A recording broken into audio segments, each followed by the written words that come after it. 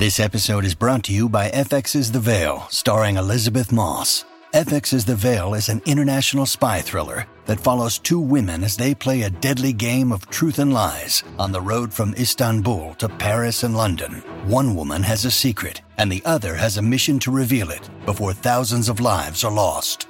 FX's The Veil, now streaming, only on Hulu. Welcome to the New Books Network. Hello, everybody, and welcome back to New Books and Psychoanalysis, a podcast channel of the New Books Network. My name is Philip Lance, and I'm a host of the channel, the Psychoanalysis Channel. Today I'm interviewing Helen Morgan about her book, The Work of Whiteness, a Psychoanalytic Perspective, published by Routledge in 2021. One of the things that I appreciate about being a psychoanalytic psychotherapist is that psychoanalysis helps us to see things, sometimes things that make all the difference, where nothing appears at all. Whiteness can appear to be nothing at all, which is why we needed this book from Helen Morgan.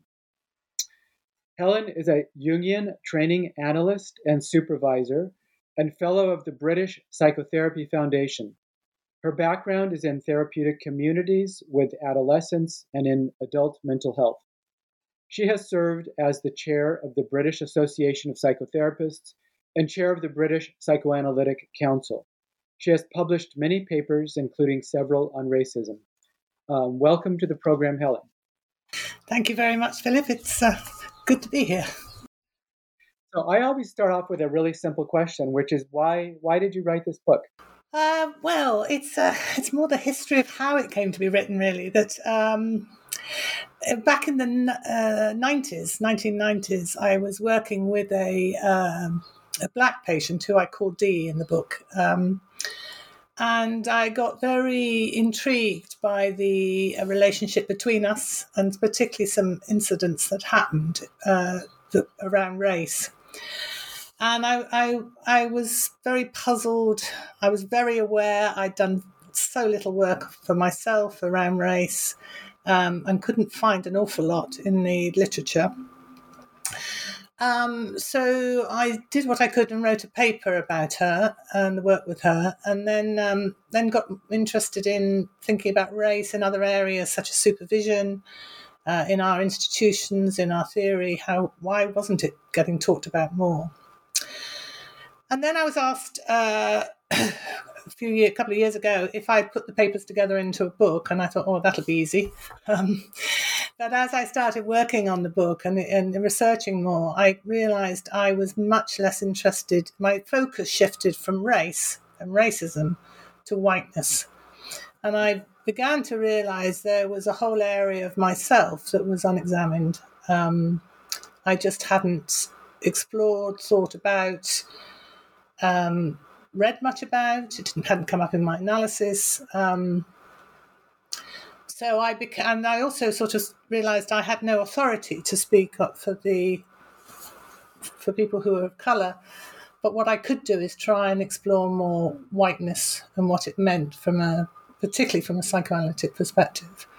So I ended up going down a whole different trail, using some of the material from papers I've written, but much more focused on whiteness. And I imagine a lot of people would think, this is a recent wave of books following George Floyd's murder in the summer of 2020 here in the United States and the Black Lives Movement. But when did you begin working on this book in terms of actually writing the book? I started it probably about 2018, 19. And in fact, I sent it off to Routledge. I finished it the summer after George Floyd's death. So it was only the last few months of Black Lives Matter. The coincidence of Black Lives Matter and indeed COVID and the use of Zoom is that what I thought was going to be a book read by 2.5 people has turned out to be suddenly something of significance, because it's something that, because of Black Lives Matter, people are talking about. But in fact, it was practically finished at the time of George Floyd's death. I mention him in the book because I still hadn't finished, but it was the bulk of it had been written before then. Uh-huh. Well, and then since you mentioned that this the kind of timeliness, I'll jump to sort of what has been the reception. Sounds like you're pleased that more people are paying attention to it than you expected. Can you say any more about the impact or the results it's had upon on your work and life? Well, I have been asked to do a lot of teaching, talking at conferences, and because of, as I say, the use of Zoom, like here now, around the world. So it's sort of, Friday afternoon in Seattle or something. So that's been fascinating, very interesting. And then doing also some consultancy work in this country with Black colleagues around organisations. I've had everything from death threats through to, as called a white traitor, through to a sort of people really struggling with it, people working hard with thinking about their own whiteness and what it means to them. But I think one of the things I'm wanting to write a bit more about is our profession and a certain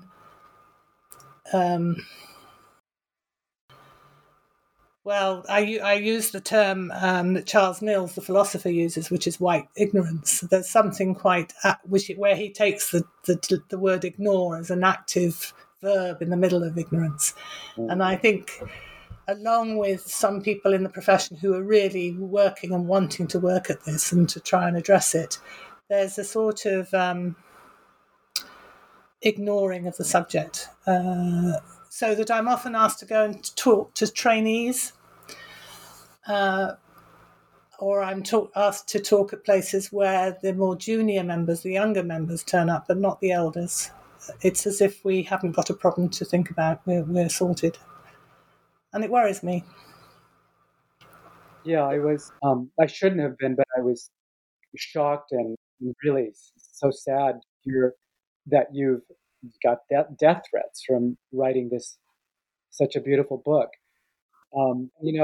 You don't talk about critical race theory in this book. I don't think so. I don't remember explicitly. But that's a topic that's very controversial in the United States. And I guess because a lot of people, one of the criticisms of it is that people say, well, it shouldn't be taught in schools. Not that it really is very much, but because it makes children feel bad about being white, or critical race theory is anti-white. It's a kind of another racism. So I just wanted to get your thoughts about critical race theory and this book. I wasn't terribly aware of the term. You're right. I wasn't particularly aware of the term. I think it's probably more. It's hit more here now, but it's more of an American, or originated in America as an idea. I think that's to totally misunderstand the concept, because where I do think, looking at what I can about the people who write critical race theory, is I'm saying something similar, I suppose, which is to try and see this idea of race as a social construct, which touches us all, black and white. One of my premises of my book is to say that this is a historic, political, social, crude, crass, stupid division that comes, it looks like, from the 17th century, but is powerful today. And of course, black people suffer terribly from it, but so do white people. We have been racialized too, and of course, it's complicated because we also have white privilege. But it seems to me that, for me personally, when I started thinking less of am I or am I not a racist, and much more as I live in a society that is racist and is constructed in this way, and of course it impacts on me. In fact, it felt to me quite a relief. It felt like it wasn't saying to white children, you're bad. It's saying, look, you're caught in something too. Can it be understood and thought about? So I think it's to misunderstand what I understand critical race theory is saying, and certainly what I'm saying, to see it as anyway an attack on white people. Yes, white people have got work to do. We've got a lot of work to do, I think, which we're only just beginning. But it's not. It's certainly not just it's not anti-white or attacking whiteness. It's or white children, or it's trying to understand it. Yeah, and so I think you mentioned white ignorance. I also came across the phrase in your book, white solipsism, and I'd never heard that before, and I was curious, did you come up with that phrase? But I think it's so relevant to psychoanalysis, because I guess I when I think of solipsism, it's like living in kind of a Gnostic bubble, a bubble of where you don't know anything other than what you know, and you can't get outside of it, and so it limits you, it blinds you, and so much of I think the work we're doing with our patients is trying to bring them out of some kind of a solipsistic states. But in this case, yeah, white solipsism, I found that very useful. And is that your idea? Is that your idea of white solipsism? Since you asked the question, I thought, oh dear, is it my idea? I think so. I can't. It just seemed to me there's something about the part of the privilege of whiteness is that solipsism. It seems to me it's the sort of fish trying to describe water, isn't it? It's just as you've been saying it, and so they just seemed to me they went together. And how do you think about something that is taken for granted as the norm, the just the way things are? How do you step outside it? How do you think about it? Black people will be very aware of whiteness, and yet this idea of whiteness is in a way quite new. We used to talk about blackness, but we're not very used to talk about whiteness. And since we don't often have Jungian people on our program here, and you have a good background in that, so I wanted to read a quote by James Hillman, and just get your reaction to it. This is from your book, where James Hillman, who, for people who don't know, was a very preeminent sort of Jungian scholar, theoretician. He said, quote, "Our culture is white supremacist, inescapably white supremacist, in that the superiority of whiteness is affirmed by our major texts and is fundamental to our linguistic roots, and thus our perceptual structures." So I think this is the kind of statement that makes sort of right-wingers in our country really infuriated. And so I wanted to ask you, do you think he's overstating the case? Or when he says our culture is white supremacist, what's your reaction to that? I don't think he's overstating it, no. I think it is. I think it's it's just embedded in everything. It's in our texts. It's in our psychoanalytic texts too, I think. There's something around this assumption of white superiority that is just there in the air we breathe, the water we drink, and which makes it terribly difficult to challenge and work with. But I think it's there. I don't think it's an overstatement. No. But I don't think therefore white people are bad. That's the equation that that's the white supremacy is what I live in as well, and it corrupts me. Yeah. Okay. And so there's a line from your book. I guess you said this. I have it in quotation marks. we were archetypally prepared for white supremacy, or maybe that's Hillman. But so let's talk a little bit about archetypes. And maybe I have an example. Just 2 days ago, I have a Black client who, as he was talking, he kind of said in passing, well, he said, for want of a better word, let's say that's my dark side. And then he went on, and then I realized, oh, he's recognizing that when he uses the word dark, that it's in a context of an understanding of a racist history in our world. Whereas I don't know how many times in the past I've mentioned to clients, maybe I've said something about your dark side, and I never thought about it in the context of race. But so he said, for want of a better word, even he was kind of stuck with having to use this comparative sort of adjective. I don't know if that has to do with archetypes, but maybe you could talk a little bit about. Well, as you point out, I think to point out before about I'm ambivalent about archetypal structures anyway. It's a part of the Jungian theory which is being very questioned at the moment, and it would be taken certainly back. I'd use it as archetypally rather than archetypes, but because it's a reality that as I point out in the book, mother's milk is white, father's sperm is white, the angels are white, the light, the day is white, the night is dark. That we do have these contrasts because of our diurnal world and our physical bodies.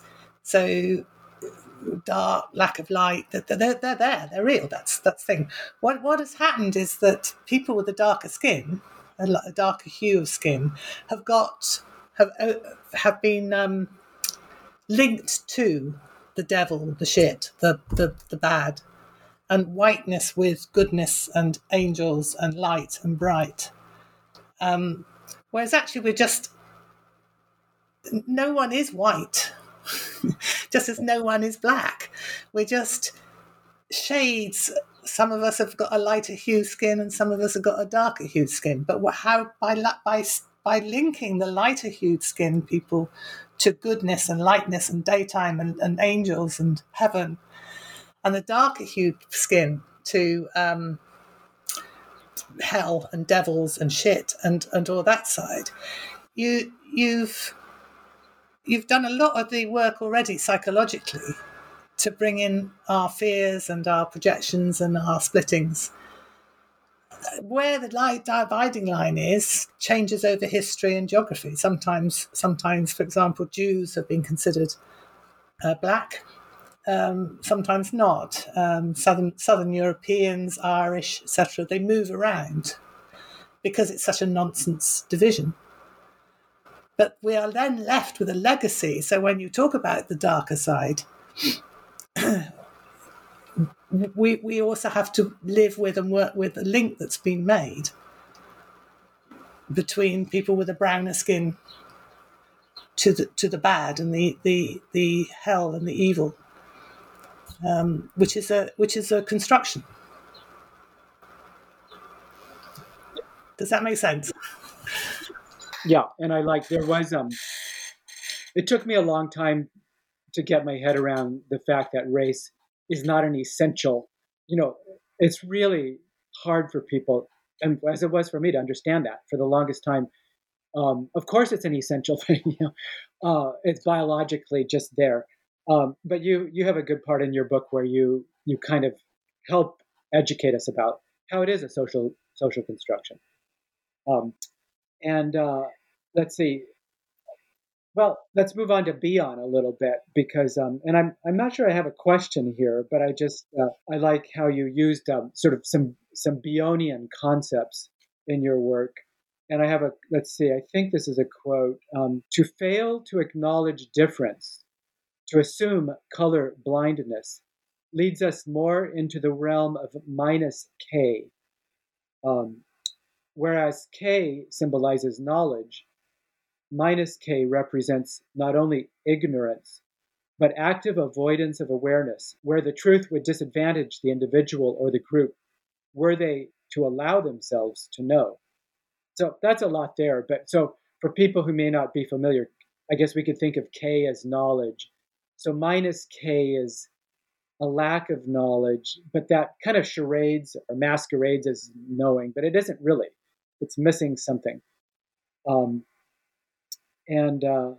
So I guess what could we say? Your book is an effort to help us come to true knowledge about whiteness, and not a minus K about whiteness.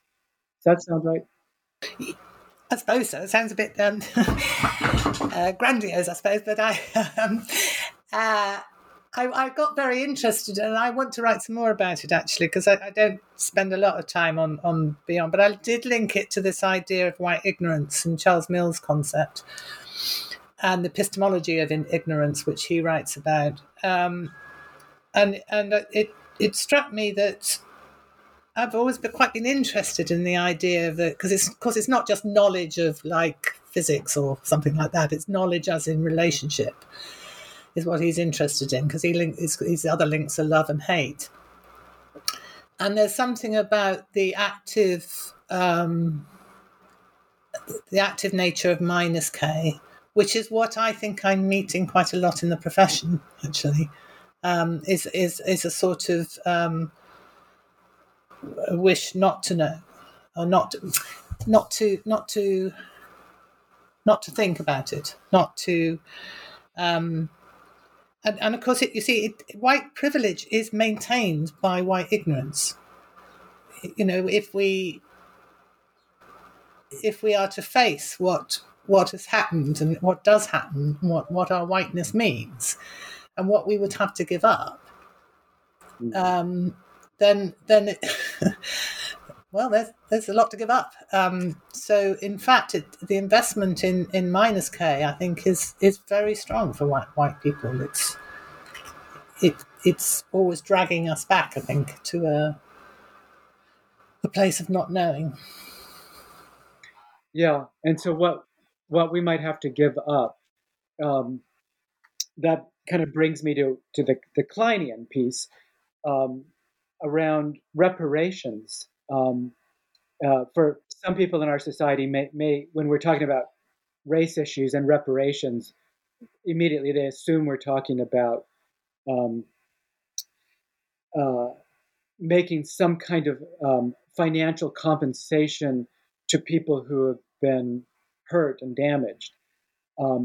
But within the Kleinian psychoanalytic world, reparations means something very interestingly similar and different, but it's about recognizing the intrapsychic damage we do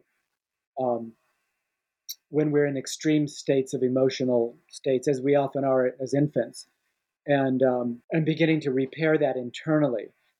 So at our institute in Los Angeles, we recently had a seminar where we had 2 Black psychologists who read papers on reparations, and they didn't explicitly link it to Kleinian reparation, but they were speaking to an institute of people who are immersed in Kleinian psychoanalysis.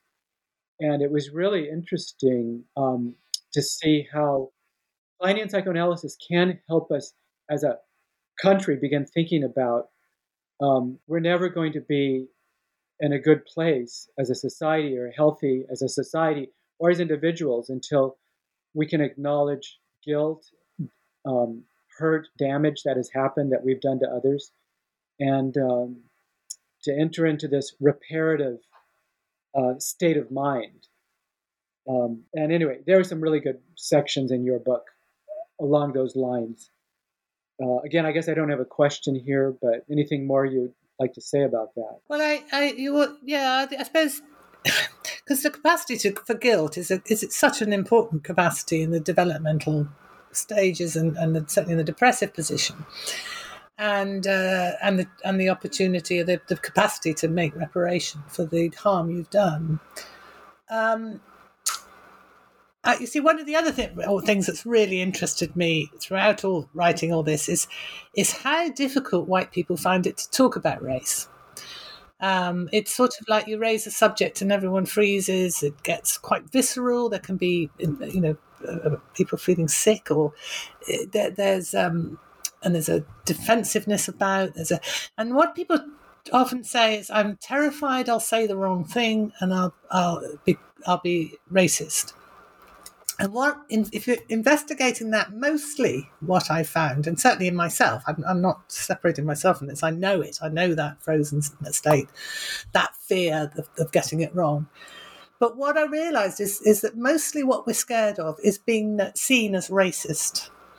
We're not actually concerned about have we actually done any harm to anyone else. So we watch our language, make sure we're saying the right accepted words, etc. Try not to trigger anything, etc. But is our primary motive the concern for the other, or is it what Stephen Mitchell calls guiltiness, which is much more about, oh God, I'm going to be labelled a racist? And I think they're very different things. Does that make sense? Well, say a little bit more about, the white guiltiness. And because now we're in the relational world, I guess, of Stephen Mitchell. But because I'm not sure when I read it in your book, I got it. So tell me again, what is white guiltiness as opposed to guilt, I guess? Well, I think it's the sense of, it's actually much more about self-protection. If you think of the child there's a distinction between the child who is not recognises she's hurt the other, mother or father, and has attacked the bad breast, if you like, and has hurt the good breast, to be very crude about it, and then wants to make reparation, feels guilt, feels I've done damage to another and I want to make reparation, as opposed to the child who is grows up in a world where she's constantly being told she's bad and must apologise for doing bad things. That's not guilt. That's an assumed guiltiness to try and survive in that setting. And I think white guiltiness, as I understand it, is much more, Adrian Harris calls it, comes from the paranoid schizoid position more, which is to fend off the anxiety that comes with the depressive position and the fact. So I must be very careful not to maintain a good sense of myself as a good person, by not saying anything or appearing to say anything that could be labelled racist, rather than I want to work from a position that I don't want to hurt people. And if I do hurt people by saying something that is racist, then I want to engage in that and find out about what has happened to the other person and what harm has been done and what reparation I can make. But what I often see, both in myself and in other people, is a much more of a self-protective defensive system of fear of appearing bad. Yeah, that was very clear, and also very moving when you think about if our culture could move from a state of guiltiness around these issues to a place of real, true guilt. Yeah. Well, how healing that would be for everybody. But we have a long way to go to get there. Another kind of concept you talked about was horizontal versus vertical splits, I guess, in the psyche. Can you tell us about your point there? Oh. Well, I'm talking about disavowal. I mean, it's a contrivance, really, isn't it? Once you start trying to map out the psyche, it's a nonsense, really. But so bearing that in mind. But what I'm trying to distinguish is between if we think about, if you like, consciousness and unconsciousness, very crudely, because I'm not interested in going into this for much, we're talking really about a horizontal split in the psyche. That's how you could imagine it. like above the line, if you like, there is consciousness, and below it there is unconscious. Very crude. I apologise for that. That's a way of viewing the psyche, perhaps with a horizontal line in it. With disavowal, I think it's there in the literature, but it's not talked about a lot. It's because it's you're conscious of both sides. It's more like a vertical split that develops. The most obvious example of it is in addiction. So if I smoke or take drugs or drink too much or something, I know the consequences. I'm not unconscious of the consequences of my behaviour. You don't have to tell me what smoking cigarettes does to me. I know it. But when I want my drug of choice, I disavow what I am conscious of. So you hold two conscious positions. The other example, both collectively and individually, would be the climate emergency. So we both know that we perhaps shouldn't be eating meat or flying or, driving our cars so much, but we go on doing it because we disavow. So we maintain two images of ourselves, two realities. And in race, because of the colourblind, it's a much longer piece in the book about how this might develop in children, because I'm talking about the white liberal family or white progressive family, where the child, all the research is that children know as early as 3 or 4 about race and racism. They know the world isn't unjust in that sense. And yet what they mostly receive is colourblindness, brushing it off from the adults. Oh, we all love each other. Everyone's the same. It's a lie, basically, is what they receive. So they have to manage two positions, both what they know and what is allowed to be talked about with adults. Mm-hmm. And I also suggest that there's in racism, there's something, a gap develops between those two in the division. And that's where I go to Andre Green and the dead mother and what Adrian Harris calls the psychose blanche. And I think that's what we fall into when we as white people try and talk about race. Yeah, fascinating.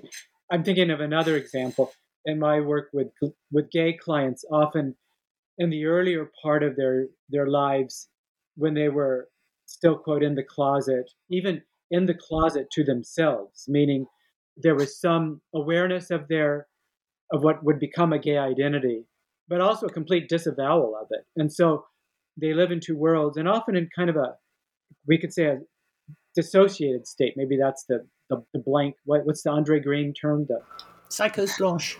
Yeah. In any case, yeah, disavowal as opposed to, that's the vertical. Yeah. Let's see. So why are psychoanalytic institutes, and for our listeners who may not be involved in one of those, these are the institutes that train psychoanalysts. Why are they so white, or are they? Is that my impression, or is that accurate? No, they're very white. They're white, from what I gather, they're certainly very white over here, and from what I gather from colleagues in America, they're very white in America too. I think we ought to be, and I naively thought when I first started getting interested in this, that this is a profession that would be streets ahead in trying to think about this. This is our bread and butter, isn't it? Trying to examine the unexamined. But I think there are certain factors, and this is certainly only in the British context, but I have been at this from the angry trainee back in the day through to the chair of our overarching psychoanalytic council. So I've tried it at every stage, if you like, every place in the hierarchy. And I am just so struck by the resistance there is to. I've never met anything racist. I've never heard anyone say anything blatantly racist or blatantly rejecting. But I think there is a real problem of this white ignorance in our profession. And I think there are we've got some real problems. I think one of them, a key one, is our division between inner and outer. And somehow an assumption that race is an outer thing, although I would have thought that the one place that divided the inner from the outer would be the skin. But it becomes a sort of non-subject. Less so now than it used to be, but it certainly has been. I think there's something in the way our institutions are structured hierarchically, which makes it very difficult to be different in them. And I think there's also a problem about the myth of the complete analysis. There's something about which is a main strength of our trainings, is that we are all in analysis in our trainings. But I think it can lead to a complacency that there's nothing more to be examined. And so I think we're working against some major problems embedded in the nature of our institutions. And I think we've got defensive structures. Certainly in this country, about every 6 months or a year, a group of people in the organisations get together and say, "Isn't it terrible that we're all so white? How do we do anything about it?" Mostly the solutions are put in with the black people, like, "Oh, it's money, let's get bursaries together," whatever. What we don't do is say, "Well, what work do we have to do? Why don't black people want to come and be with us?" And then it goes away. And then about a year later, the same conversation comes up around again.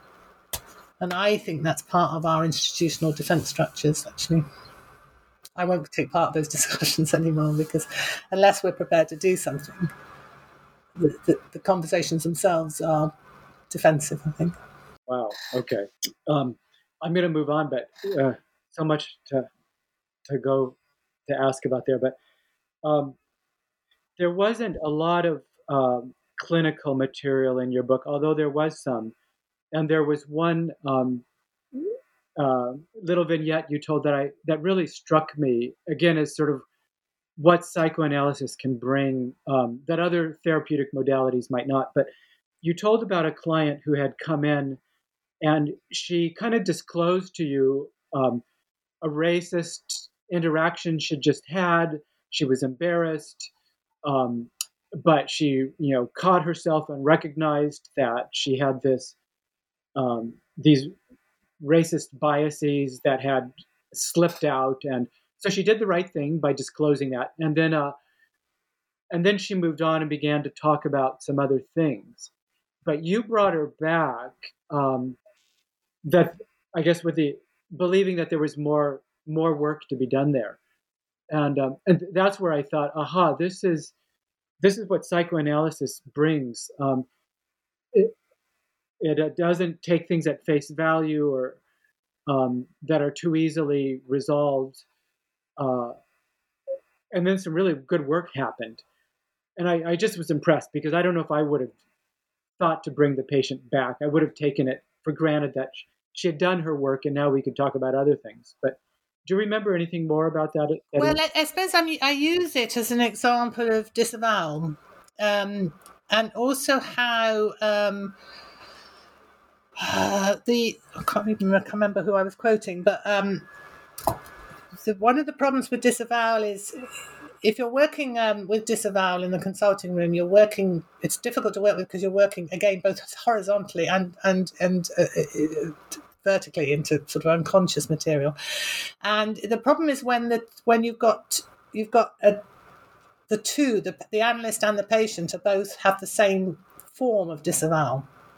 So the disavowal I was suggesting that what she was doing was sort of confessing her bad racist thoughts or statements to me, but wanted to move to getting back to a sense of herself as a good good person.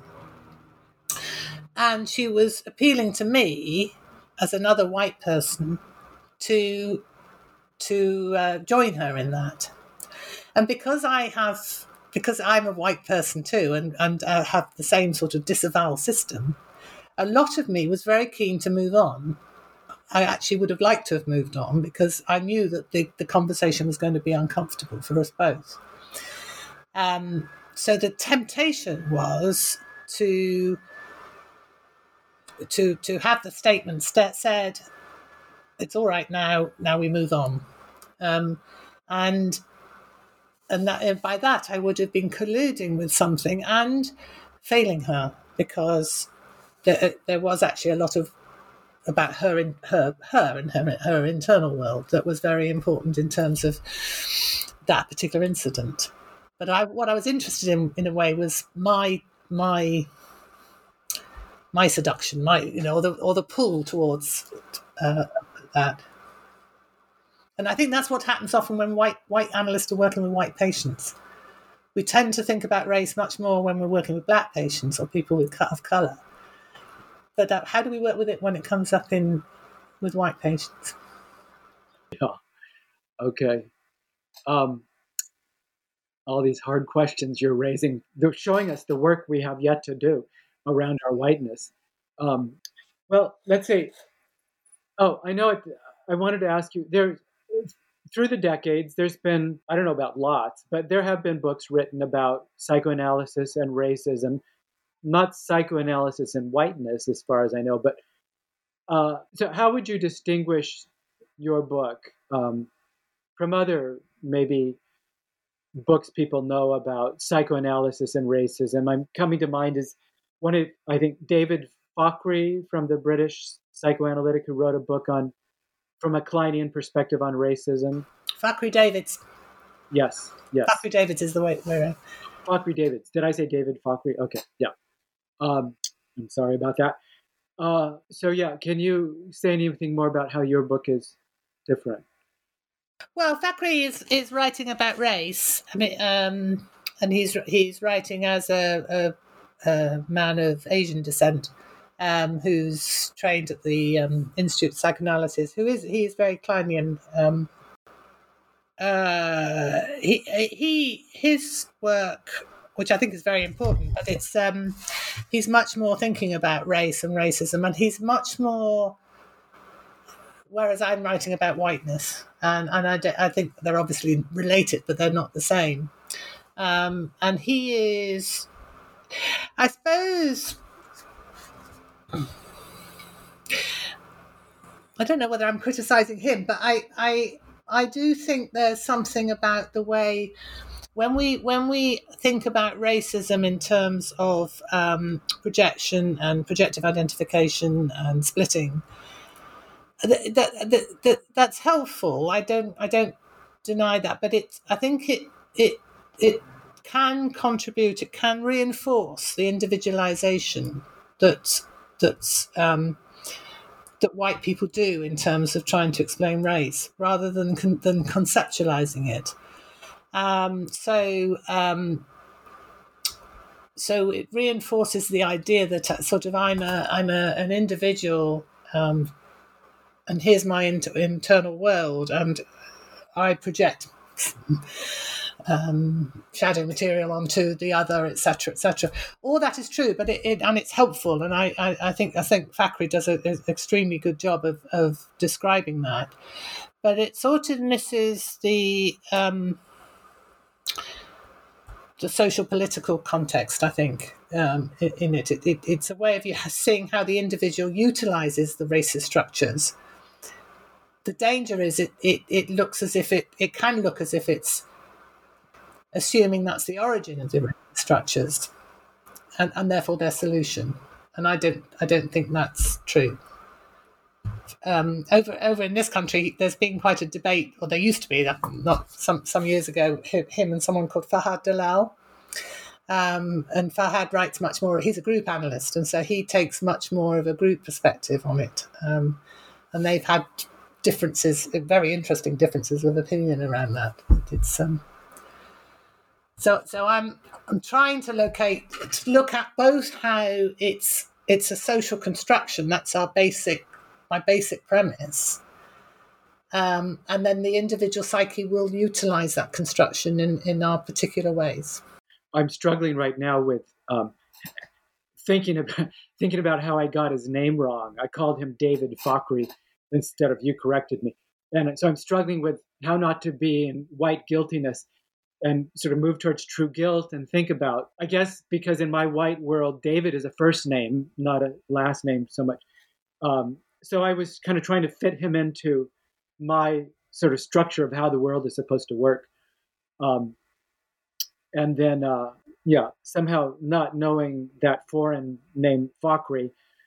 So anyway, I'm trying to analyze myself. You see, that's absolutely right, isn't it? It's these thoughts, these slips, these differences.